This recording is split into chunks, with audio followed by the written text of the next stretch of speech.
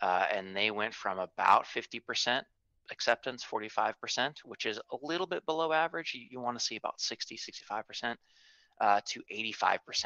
And this is over 20, 25 hires. So Wow. basically doubled offer acceptance rates. And they heard over and over qualitatively, this was the best interviewing experience I've ever had.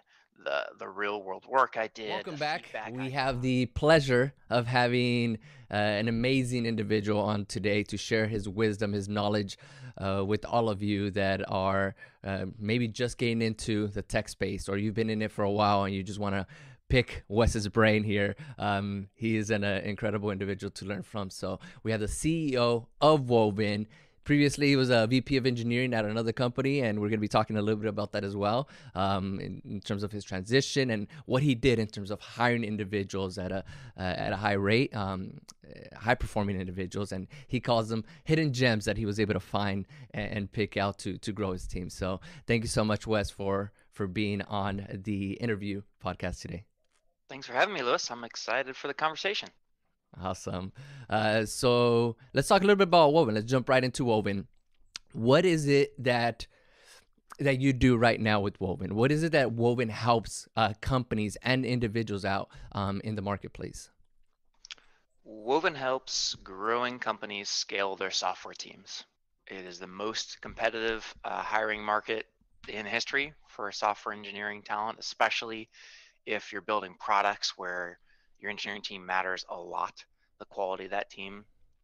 It has never been the case. It has never been more uh, the case that quality of a team matters. Like better teams just are more innovative, they move faster. At the same time, it's never been more of a seller's market for engineers. So candidates have a choice. So you can't run them through a million hoops to see if they're the right fit for the job anymore. Now you're very constrained by their experience. What do they want to do? What feels fun to them?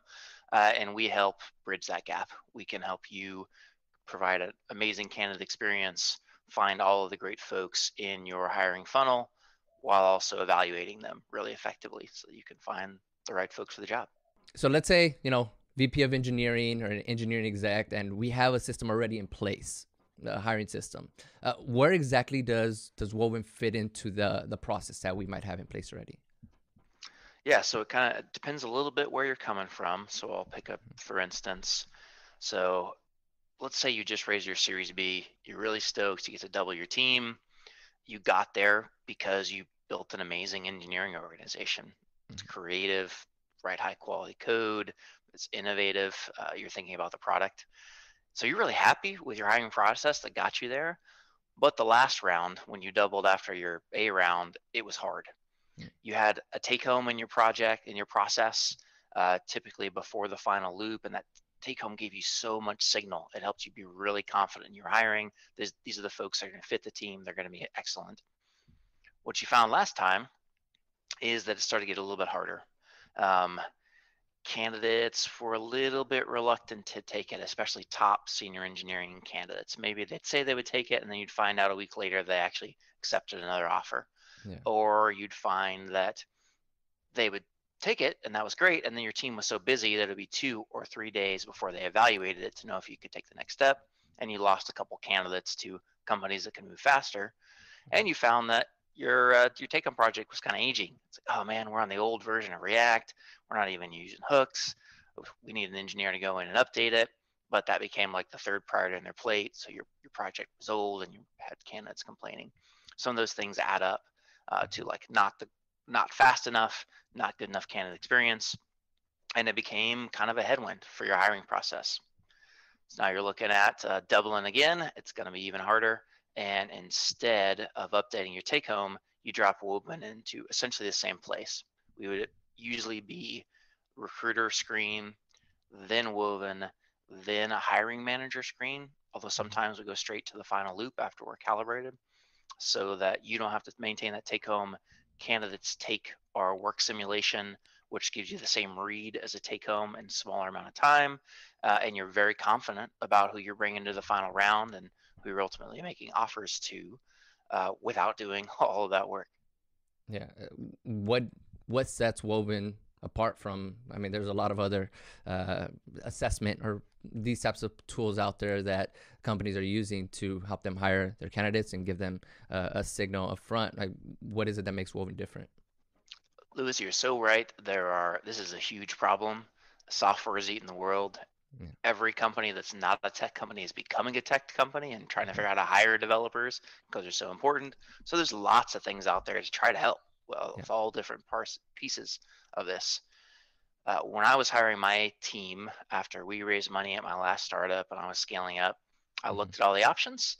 There's a class of tools. I'll call them a code quiz. You write some code in a browser, which is great, and then it runs automated tests. And those are really good for entry-level roles where you just have a ton of resumes from boot camp. You can't tell who's good. You just want like a minimum. All right, some folks can't write a for loop. All right, cool. We screen those folks out. So those are great. They're cheap. There's lots of them. If you want to take that next level of not just like a minimum bar, who can really problem solve, who can really think, there are fewer options, and there aren't any that have the candidate experience. And when I talk about candidate experience, engineers, especially experienced engineers, they don't want automated code quizzes. They want to do real work. They want to do problem solving. They want to think through an outage. They want to adapt some code that needs to be refactored or optimize some code. They want to build something on the front end that actually works, not just something that run automated tests. And that's what we do. As a result of doing those type of scenarios that look like the job, we actually have real engineers evaluate it. That's kind of the really hard part about what we do and why it delivers so much value is to deliver that real world work that top candidates want to do. We need to have actual engineers on the back end scoring these things. So that's a lot of what we spent the last 3 years working on so that is fair, unbiased, and fast. We're talking 6 hours turnaround for expedited candidates. Wow. And now, but can that be a little subjective? Because you have someone in person instead of like an AI platform analyzing all of that information that the candidates put it in. You have someone in there. Some people might say they might use their biases against a candidate versus another. How does Woven prevent that from taking place? We all have our biases. We all have our morning where we have the wrong amount of coffee. We're in a hurry. So that's really important because you are making decisions about who you spend more time with based on our scores and our analysis. So we take that responsibility very seriously. There are other folks out there who will have a scorer or they'll do an interview for you and they're going to do their best to, minimize their bias. They might have a rubric, 1 to 5, how good was their code quality? We go all the way down the deep end, Lewis, in validity and bias removal. We have broken each of these scenarios down into maybe 20 rubric items, not like 3 rubric items, like 20. And these are deterministic. These are yes, no. We used psychometric techniques to create that rubric, to validate it. And then when these engineers are scoring, we actually have 2. We don't just have 1 trained engineer, we have 2. They are blind to anything about the candidate. They're blind to each other. So they're scoring independently with that incredibly detailed rubric that is deterministic. Okay. And if these 2 engineers who are trained and certified on that scenario until they get it right, if they disagree about any single one of those 20 rubric items on one scenario, we escalate to a 3rd engineer. So we're talking about potentially 3 trained engineers who are quality checking each other to reduce bias and then improve quality here. And we're talking about the standard in the industry right now is like, yeah, I felt pretty good after that interview. So like, I'm going to give them a thumbs up. That's what we're compared to. Right. That's amazing. I mean, you can see why someone would like this or a company would like this because it seems like it's going to be saving them a lot of time, especially if we have someone at Woven doing the assessment, the grading, the feedback itself. I know that's one thing that Woven prides itself in because a lot of companies, they don't have the ability to go through, hundreds of candidates and give them one of these assessments and be able to provide that feedback to the candidates. I see like 5-star, 5-star, 5-star from candidate feedback, candidates saying, we love this, whether or not we got the job, we love that Woven was able to tell us what we did right, what we did wrong. What made you want to say, you know what, even if it's going to take us more time, even if it's going to cost Woven more money, why was it important for you to provide that as one of the main features in Woven, to give feedback to each candidate? So it was 2018. I had quit my job and managed to wrangle the two smartest people I know to work with me on this problem. And we're like, all right, engineering hiring, no problem, right? It's easy. We did a bunch of interviews with candidates who were on the market. And we asked them about what was the most frustrating thing about their experience. And I thought it was going to be getting rejected. And, that just how, much that sucks to hear that you're not the right fit. And it wasn't. It was actually getting no feedback. That's the number one thing, over and over and over, even from people who got hired. So these candidates that you're doing all this work to attract, you give them an interview and then you don't give them any feedback between like now and the final loop a week later. They're thinking like they have all these feelings like, I don't think I did very well. I'm thinking back on that. I could have done better. They get no feedback. So we were like, no one was asking us to do this, but we're like, that seems bad. And that's not the experience we want to exist in the world. At the time, nobody was really talking about candidate experience as a thing that was really important, but it felt wrong to us. These are people that are spending their time. The least we could do is give them useful feedback. That's the thing. Engineers are generally very growth oriented people. They want to learn, they want to get better. That's why they're doing this job. So we're like, all right, we have to figure out how to give them feedback. So we spent months building a feature that nobody was asking for. Hiring managers didn't really care at the time that we were giving people feedback. It was a little bit of a sticking point for some HR and recruiting side of the house. They were a little nervous, like, we're supposed to give no feedback. What about legal stuff? Yeah. Turns out that's all fear, uncertainty, and doubt. There are no cases. There's no case law in the U.S. of someone giving work-based feedback and incurring legal liability. It's never happened in the history of the U.S. But there's that fear. So we did this thing that was actually a little bit of a drag for a business, took a lot of time because we thought it was right. So every candidate that goes through, every developer that goes through one of our scenarios, any of our scenarios, they're getting code review level feedback. Like a senior engineer sat down and really dove through their work to help them be better. And we're also giving like links to resources like, hey, you want to learn this? Here's an example of how to use a list comprehension in Python because it's a more idiomatic way to approach this problem. That's what we are holding ourselves to. Fast forward to 2022, and it looks like we were really smart because now it's all about candidate experience. This market is so tight that people are looking for any kind of edge. Right. One of our customers doubled their offer acceptance rate by adding us to their process. They were just in this really competitive market, and they went from about 50% acceptance, 45%, which is a little bit below average. You want to see about 60, 65%, to 85%. And this is over 20, 25 hires. Wow. So basically doubled offer acceptance rates. And they heard over and over qualitatively, this was the best interviewing experience I've ever had. The real world work I did, the feedback I got, how quickly the whole thing moved, just felt very different. So now 2022, all right, candidate experience, we're hitting some buzzwords, but in 2018, we were just trying to make the interviewing experience we wanted to exist in the world. Yeah, and and they're loving it. Everybody's loving it, from the developers to the hiring managers, VPs of engineering, because they also see that feedback that we're giving to the candidates. Yeah, they do. Yep, that's the thing. I felt guilty when I had my take home at my last job. I spent all this work, and I just, I knew I wanted to give feedback, and every once in a while I would just get a burst of energy, and I would go send a bunch of feedback to people. But so many people I didn't. I was barely staying above water with, the demanding job of leading this engineering organization, and then you add hiring on top of that, and now I have there's this thing that I feel like I want to do, but I kind of don't have to do, and I just didn't do it as much as I want. So we wanted to. A lot of our customers are feeling that, and we want to help send the positive vibes of creating the experience we want them to be able to provide. That's awesome. Well, let's actually back up a little bit. It was PolicyStat.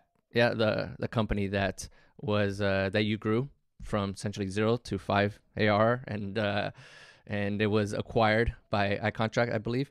But when you were building that company up and you were scaling your teams, what were like we already talked about some of the challenges that we're facing, but what were some of the things that were more of a drag to you yourself, because you did want to maybe specifically focus on something but you couldn't because you had to hire X amount of developers, and what was that growth phase for you like?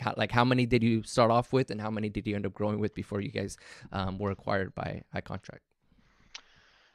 Started off just me in my bedroom, in Bloomington, Indiana, after college. I think, uh, and I was just building. I would go drive up to Indianapolis, about an hour away, once a week to meet with the investors and some of the folks that founded the company but never worked on it. So it was just me. I was just like making decisions as a 22-year-old, which seems wild in retrospect, with very limited supervision. Um, some of the decisions I made in the first 6 months defined our product strategy 10 years later, and were some of the reasons we actually were acquired, as our different approach to the problem. Instead of storing, this is getting a little too nerdy, but instead of storing Word documents to generate policies and procedures in a healthcare context across these health systems with overlapping regulation and regional groups and sub-regional groups, we actually stored markup instead of a Word document, which allowed us to dynamically generate policies in different sections and do some cool stuff. But at the time, I was 22. I was just like, man, Word documents suck. I don't want to load those. HTML is the future. Let's do that. And so anyway, it's startups are wild. You make all these decisions early on, and they set you on this path for both good and bad. I also made some really dumb decisions that took us years to unwind, but I don't want to talk about those. So I'm just building, and then all of a sudden we see success, and it's like, all right, we got to hire some more engineers. It's like, all right, who's going to do that? All right, I guess. All right, I'm hiring engineers. And I hired 3 engineers over the next couple years, and they were great. I was great. I had this gut, they could just like look in someone's eyes and spot talent, feeling pretty good about myself. Right. And then hired our 4th engineer, and it wasn't great. It was a mistake, and it was my mistake. I put someone in a place where they were not going to be successful, and it was 100% my fault. It's hugely painful for my team. The team was not in a place where we could support that person and the work that needed to be done. And in a small team, every chair matters to our customers. So really painful. Cost us over $100,000, was a huge strain on my team, hurt our customers in progress. I never wanted to make that mistake again. I was like kind of devastated. So I went and read. How did you end up finding this individual? Was it like friend recommendation, or they just applied on a job board? Let's see. Applied on a job board, but I think we had run into each other at meetups locally before. So at the time we were based in Indianapolis, only hiring in Indianapolis. I think we had connected at a tech meetup. I used to go to Python meetup, and there was a Django meetup that I helped co-host. And remember meetups back in the day before COVID? It was really nice getting together in person. I'm just trying to think about like, why did he end up not being a good fit? Obviously we don't have to go into like specifics about that particular person, but like overall, like why was it, you liked him, you saw him live in person, you knew that he was smart, and he knew what he can, he could bring something to the table, but why overall was it that it ended up being a mishire? Yeah, so this is, I've thought about this a lot. What it comes down to is my process for hiring was kind of like evaluating a professional golfer by asking them to do putt-putt. It's like, yeah, putt-putt, great. If you can't do putt-putt, you're not the right fit, because like you need to be able to putt. And forgive the golf analogy, it's just the best one I can come up with. But that's necessary but not sufficient. So the kind of complexity of work we had and just kind of the bad, the early stage code base, you're figuring out a lot of things. You kind of need to move fast. So Mhm. there are some folks who uh, are just very deliberate, and there's some work that benefits from that slower pace. Mhm. Uh, but that was not our team at that stage in the company. So Okay. if you take 3 or 4 times as long to deliver the same quality of work, because of personality traits and because you're a little bit more junior, um, that's a really big impact on customers. Like that's uh, 3xing your development velocity for the same quality makes a huge difference. And it was a hard decision to say like, well, the work is good. It just takes way longer Hmm. consistently, relative to the other folks on the team. Right. And I didn't have an interview process that could evaluate those sort of ability to make those pragmatic trade-offs and move fast in a startup environment. Hmm. And then so after that, that was your big like, I need to fix this. I need to change the way that we're approaching hiring because you ended up you continued to grow your team after that point, right? I did, and I didn't want to mess it up again. Yeah. So I did what I do. I read all the IO Psych literature I could get. This is the scientific discipline that covers hiring and predictive hiring. Um, then I went and talked to some grizzled engineering managers, worked at places like GitHub and New Relic. What do y'all do? Like, how do you avoid this horrible pain? And the overlap between those two strategies is if you're going to hire dancers, you should probably watch them dance. Hmm. Oh, okay, yeah, duh. Uh, let's not do the putt putt version. Let's do the real thing. Hmm. So I started doing that. I started giving a small project that was the real work, evaluated all those things that were kind of missing, and it worked. Probably didn't need to read 400 pages of scientific literature to get that. It seems kind of common sense in retrospect, Yeah. but it was not what I was doing. And I made 20 more hires, Wow. and I had a 100% success rate, all because when you see someone do the job under realistic conditions, it's pretty dang predictive of doing the job. Yeah. And a lot of those hires ended up, I know once you guys were acquired, ended up going to like Amazon, Microsoft, Google, the FANG companies. So you did a proof of concept there.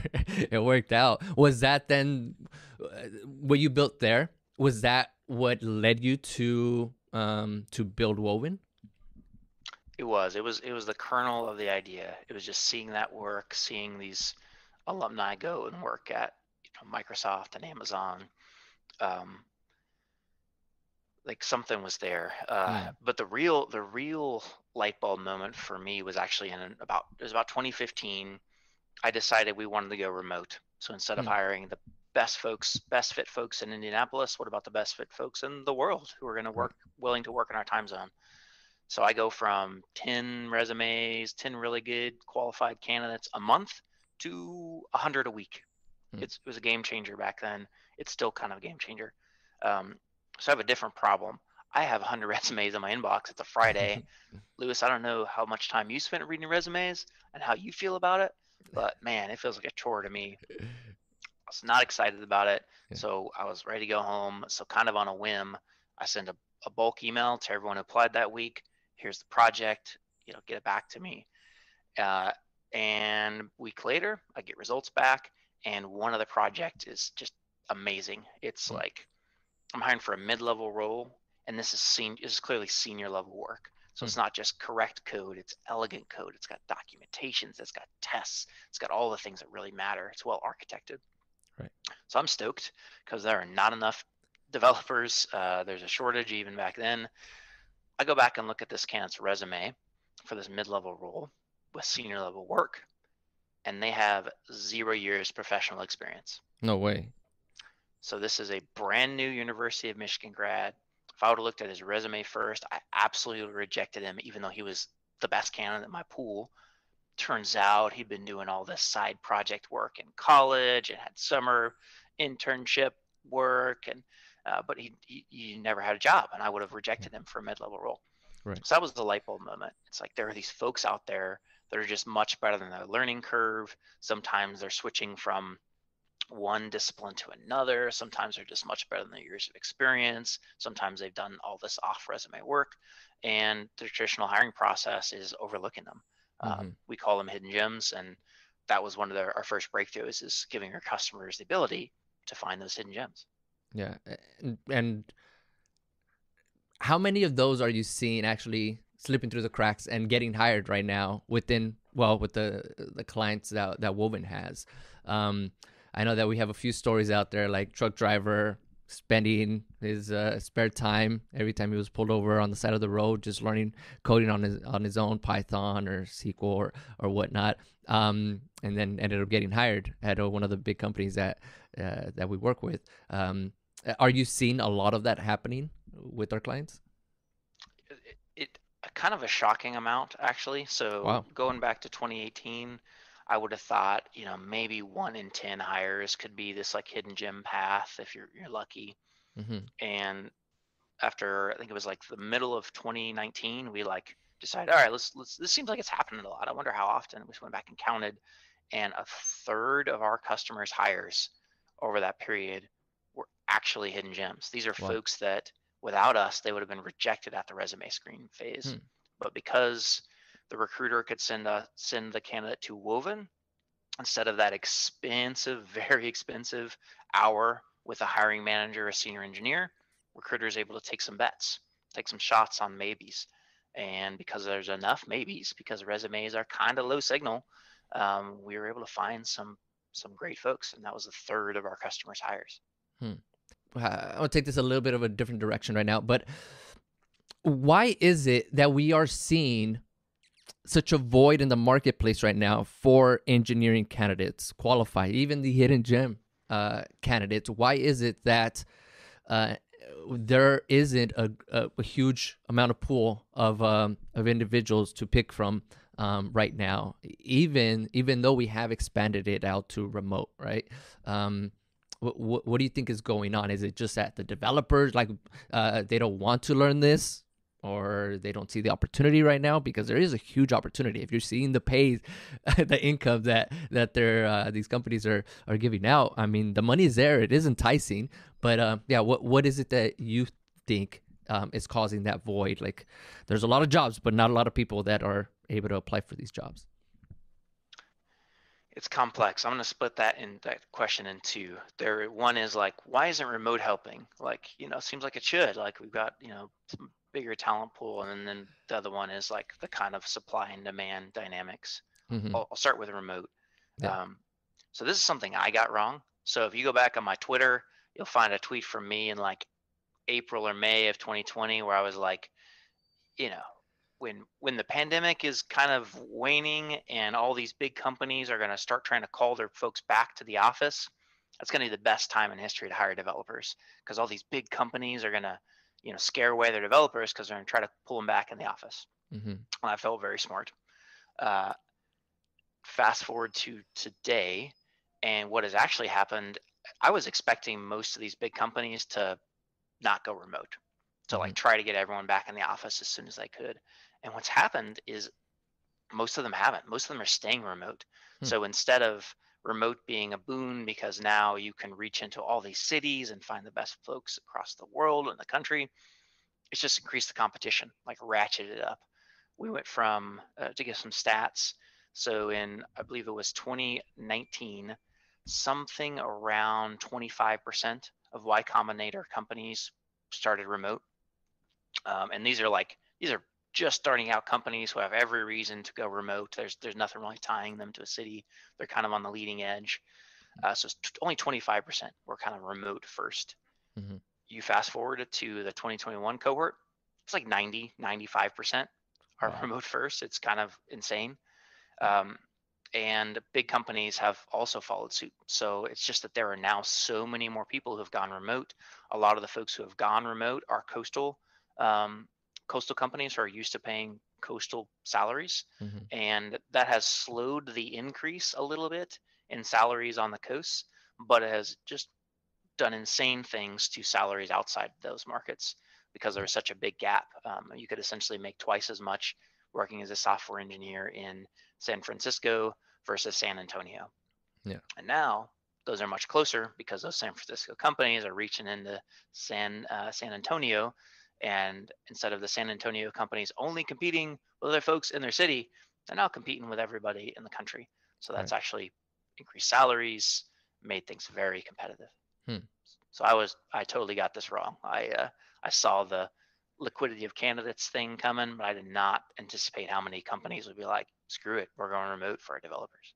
So we have enough candidates, but they're just going to those higher paying jobs right now. Is that what we're seeing that's happening? Yep. If you, depending on your view on where you previously were, if you were let's say, you're one step below Fang on the compensation rung, you're Mm-hmm. like Stripe or someone like that, and you're already used to paying like near Fang compensation, but you could only hire in a couple cities. Actually, Stripe's a bad example because they went remote earlier, but let's a company like that hadn't previously gone remote, Mm-hmm. it's actually a little easier for you than it Mm. used to be. Instead of hiring in hubs, you got a bigger market. So those folks, it's a little bit easier.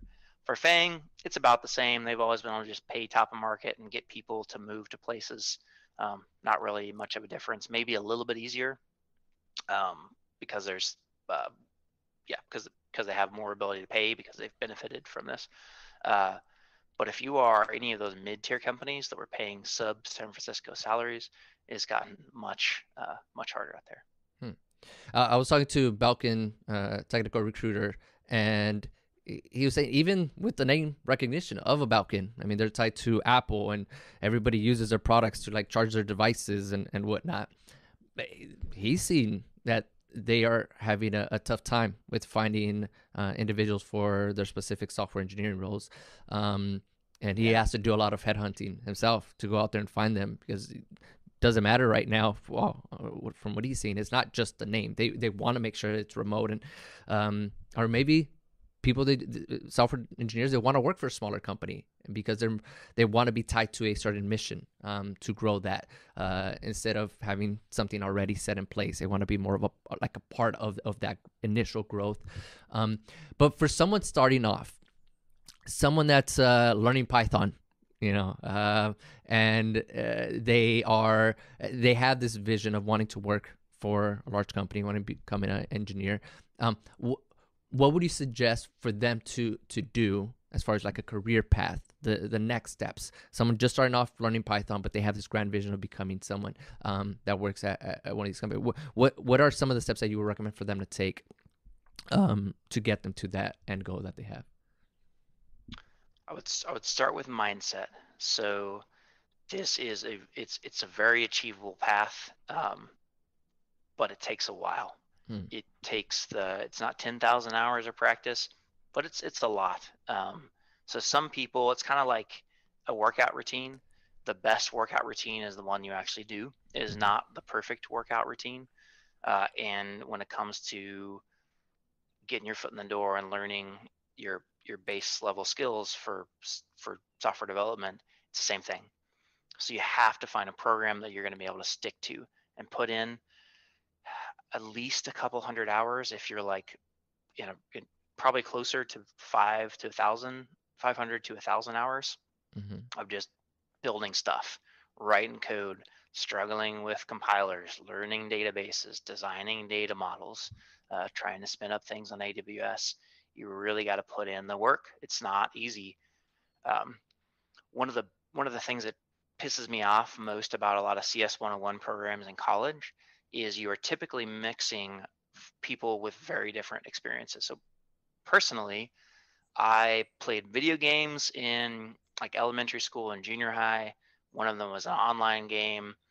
I talked to a guy who was a professional programmer. I had never even heard of that. Like none of my parents went to college.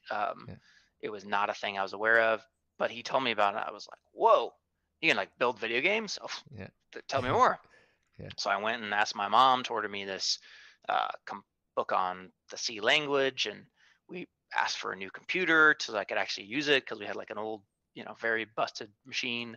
And I spent hundreds and hundreds of hours in junior high and elementary school and high school building stuff. I was building like simulators and attendance trackers and these web apps, and just like grinding when I just had a bunch of time, and it was super fun. So when I go to get to CS 101, I look like some sort of god to the guy on my first group project who had never touched a programming language. For me, Yeah. it was like, oh yeah, I've spent hundreds of hours on this. Hmm. So he was sitting there thinking, I'm an idiot. I can't do Mm. this. Like, look at this guy. He's like he's a duck in water. And the reality was, I just put in a ton of time. Yeah. You got to put in the time. So it's finding the routine. It's finding the things that you like to build. It's finding the tutorials that are interesting. So that's the mindset. Is you're gonna have to put in the time, uh, and find the parts that you like. So like, uh, my when it comes to like how do you find the thing you'll stick to, I Hmm. really like after you get through, you know, a few dozen hours of tutorials of like kind of basics. I think there's no substitute for trying to build something that you think would be interesting. Hmm. Like solve a problem that you might be able to solve with spreadsheets, but actually you're just going to build some sort of simple web app Yeah. to solve it, so that you actually get benefit out of it. After that, I think the thing I did was I started contributing to open source projects. Mm. Find a project, find a tag, an issue tag beginner, and then just try to like bang your head on it and get into their Slack or Discord and ask for help if they have an active project, and try to build some stuff. You learn so fast that way, and that's the learning part. We talk about the like getting your first job part, but Yeah. you can't skip over the learning part because that's really important.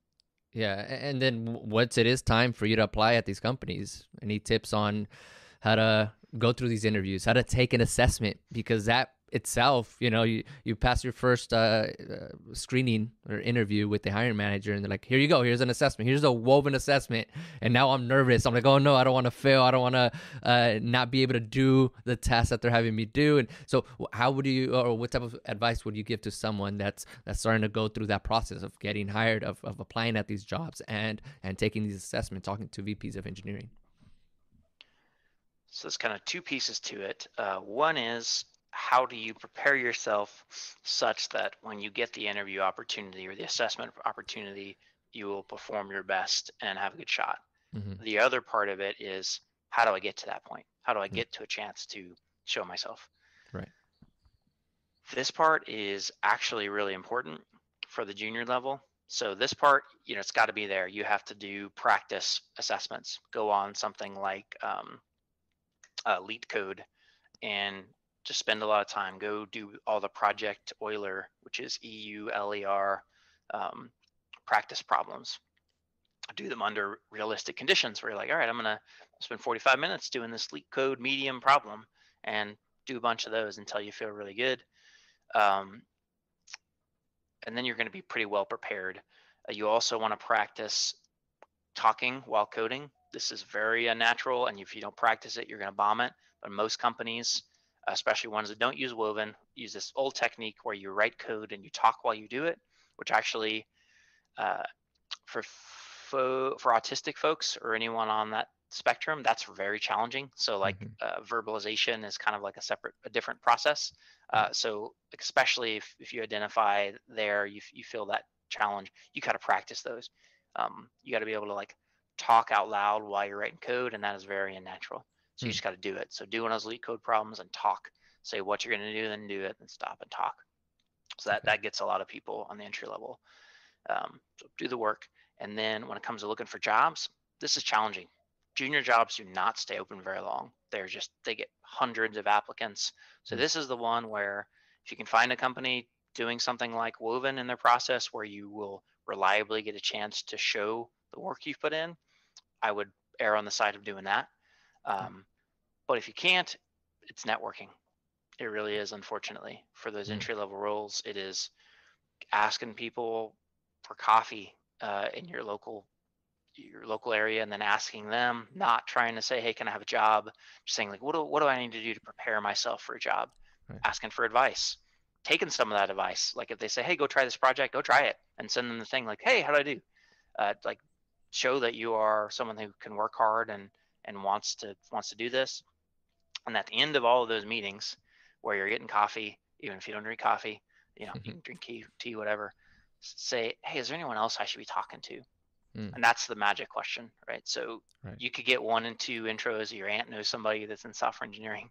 Cool, that's how you get started.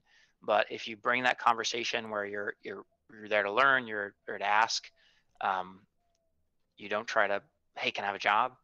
You ask that question at the end, they might give you 2 other people. And now you're out meeting people in the world. And if you can show that you really care, you're really trying, when one of those folks has a job, Mm, you see it pop open. Now you message that person, say like, hey, I've been working on this since we talked about it. Do I seem like an okay fit? And they're like, yeah, I think you should apply. I was like, great. Is there anyone on the hiring team that you think I could talk to just to make sure my resume gets a look? And they might forward you to the recruiter. And that email forward is like, it makes it 10 times at least more yeah. likely that you're going to get an interview, because you're Mm, going to stand out from the pack. I hate that networking is the way to do it. That's part of what I want to change, is like, there are some people who are just way worse at that. mhm. They're great at the job, the actual thing, but everything I just described of going out and get coffee sounds like, you know, torture. Yes. And I get it. But the reality is, unless you find a company that's doing something like Woven where you're guaranteed to get a shot and show off that you can actually do the work, that networking part is still the best way to go. Wow. That was amazing advice. I don't want to take too much more of your time. You've already been generous enough. But just final words, Wes, for a company, engineering exec, hiring managers they have maybe an assessment, or they're thinking about looking at an assessment. Why Woven? Why should they at least take a look, take up a demo with someone at Woven, so that they can learn what we're all about? Why is it that they need to take a look at us? If you're finding that you're competing for developers that have a lot of other opportunity, and part of what you need to do to win those folks is to move faster, is to provide an experience to them that signals that you're a company that cares about learning and growth.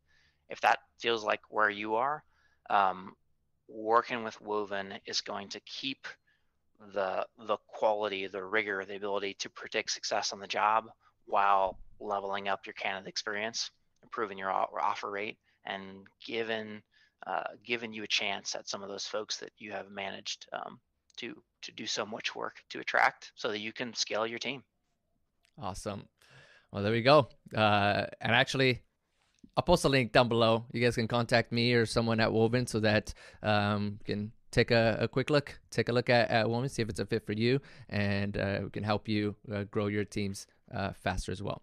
Thank you so much, Wes, for being on this interview with me today, and gave a lot of valuable information from everyone, from a candidate to an exec, and a lot of great takeaways that we can have here from this talk today. So I appreciate your time, Wes. Thanks for setting this up, Lewis. This was a lot of fun. All right.